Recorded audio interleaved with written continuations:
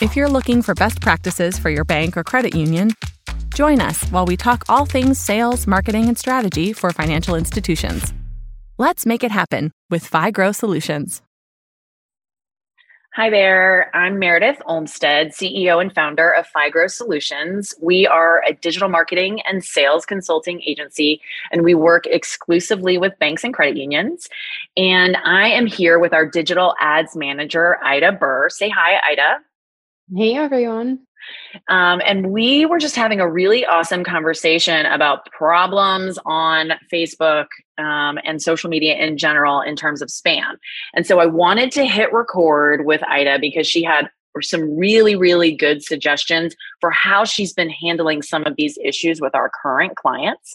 So I just wanted to talk a bit about it. So one of the things I wanted to just point out as we're starting is that basically we really still think, look, organic reach on social is basically non-existent, but within a paid capacity and when you're supporting organic efforts with some paid ads, social is still great to engage with like existing customers and existing audiences and potential new customers and even new audiences when you're reaching out with targeting in with paid ads. So it is really good for engagement. It is, or it can be, and it is really good to stay top of mind with your existing audiences. So that's kind of how we think about the bigger picture role for social. But what we really do want to remind people of is that you absolutely have to have a plan of action for dealing with negative comments, spam, fraudulent behavior, somebody trying to hijack a contest. So these kind of things, they do still happen. We don't think it's like bad enough at this point that you should get off social or stop, posting or stop running contests altogether. But we do want to talk like a little bit about how to manage some of these situations. So like, Ida, how did this come up for you? Like what's been going on that you've been dealing with? So we have a client who does a lot of contests around the local college. They're very affiliated with them, so they give away a lot of tickets to their games. And right now is football. They're giving away a lot of football tickets. So it seems like somebody kind of targeted their page, realized that they're doing all these contests and kind of hijacking the contest and trying to direct people to a fake website and then asking for personal information, which obviously is very concerning for us and the client. Right. So we've been managing this and trying to find the best way to, just continue to be able to have these fun contests safely. Right. So the first thing, obviously, is find this fraudster or find the fake profiles, find the user, figure out who they are, basically. They can be people who've created like a fake Facebook page to look like your institution. Or they might sometimes create like a really simple landing page on an easy to access, like a Google hosting site or like Sitey website pages or even like Wix or like something like that. They actually go in, build a landing page, scrape the URL scrape your logo, the financial institution's logo, and try to pretend like they're that institution. So the first thing you got to do is you got to find them on these different networks and figure out like where all of this is going on. So then what do you do? Yeah, definitely. So once you find it, which we always keep a close eye on our clients' pages. So once we started seeing these comments, you can hit the three little dots next to the comment and you can say like ban this user. So when you ban a user, that automatically hides all their comments. So that gets rid of all the comments. Then you go to the Facebook page, you report the page as they're impersonating a business, and you can send that report directly to Facebook. From there, you figure out what they're doing. Sometimes they may just be like, message us or come like our page or, whatever it may be. Right. But if they do have a link to another website, go to that website and figure out how to report the website page to whoever that vendor is, however they made the website. Right, the host, yeah. Yes, the host. And that is kind of covering all the bases of making sure that all the content that they have created is getting taken down. how long does it usually take for that process to like run its course? Like for you to find them and then report it and have the fraudulent or the fake content removed? The websites surprisingly come down very quickly. Okay. I think the websites, they're very diligent with looking at reports for spam. Okay. Facebook, on the other hand, can sometimes take a little bit. Sometimes you have to get a couple people to report the profile as well. Okay. Okay. But banning that profile from the page is just as good as, well, almost as good as getting rid of it completely, because then they can't post and can't interact with your followers anymore. Okay.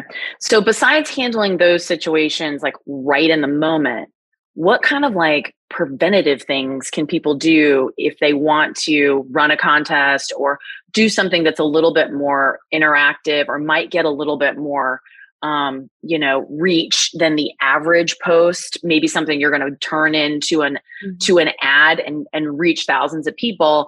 What can they do to kind of prevent some of this before it even happens?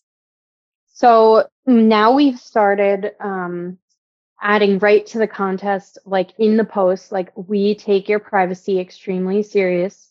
We will never ask you for any personal information when collecting the prize. Like basic, like, we're the only thing we need to know is where you want to pick your prize up, or the only thing we need to know is your phone number so we could call you, or being very transparent with what you're going to ask for if they turn out to be the winner. Okay. Another thing you can do is if you go into your page settings for your Facebook page, you can actually exclude certain terms from being commented. So interesting. Like to be put in like a user's comments? Yes. So if somebody posts these comments, it automatically hides the comment.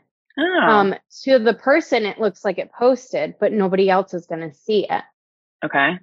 So we've been adding things like visit this link, click here, you're the winner, congratulations, you won, things like that, like adding those terms to just block anybody trying to, navigate somebody to a different website, because, in my opinion, there's no reason a member should be encouraging people to visit a website. So you can do this if you go into your settings, you go into public posts, then you navigate to content moderation. Okay. And then there's a big section that says like choose a list of words, phrases that you want to hide from your page. Okay. And there you can type, I think there's like 1,000 word, like 1,000 input limit. So you could say 1,000 phrases or 1,000 single words. So pretty much endless. You can enter different terms in there that you think would not be, in your page's best interest if people started talking about. Gotcha. Okay. That's cool. I didn't know that. That's a good thing. That's a nice way to be able to kind of like pre-filter people's comments who might like, even if it's not like super fraudulent or like they're just trying to like get links to their website for backlinks or something like that. That's a good way to keep those kinds of posts from going live. I know we've also recommended sometimes like to clients, hey, let's take a break, for a few weeks from contests. I mean, we do sometimes also do contests where you don't have to do it out on social. I mean, it's great to have it on social because it provides engagement. But if you are trying to target existing customers or an existing audience list or member list, for via email, you could always run the contest internally rather than have it public facing on social to kind of, take a break, right, from running these big kinds of contests. Yeah, like this client that we have now, their last giveaway was the biggest one. They're including a bunch of extra things and they're picking one big winner versus a couple of smaller winners. And we suggested that they kind of migrate this to a landing page, and you could still post it on Facebook. Okay. But then you don't have this list of entries comments on Facebook that somebody could then target. So hopefully you get a majority of your entries on the website and you get a few comments on the post, and then it's not as appealing for somebody to try to hijack it. Yeah. So it's less engaging on Facebook, but you can still do the giveaway. You just drive people to your own digital asset, which is your website, basically. Yeah. So it's kind of like a little bit of a loophole. You might not get, you'll be able to, have some of the engagement and the giveaway with your existing audience, your customers, and you'll have some reach on social, but it's not quite as interactive. Yes, exactly. Gotcha. Okay, cool. Awesome. Well, thank you so much for the tips, Ida. I think it is really important to still stay. I mean, you're finding though, even with some of these challenges, is the client or are these institutions still feeling like they're getting value from contests or from doing this effort on social?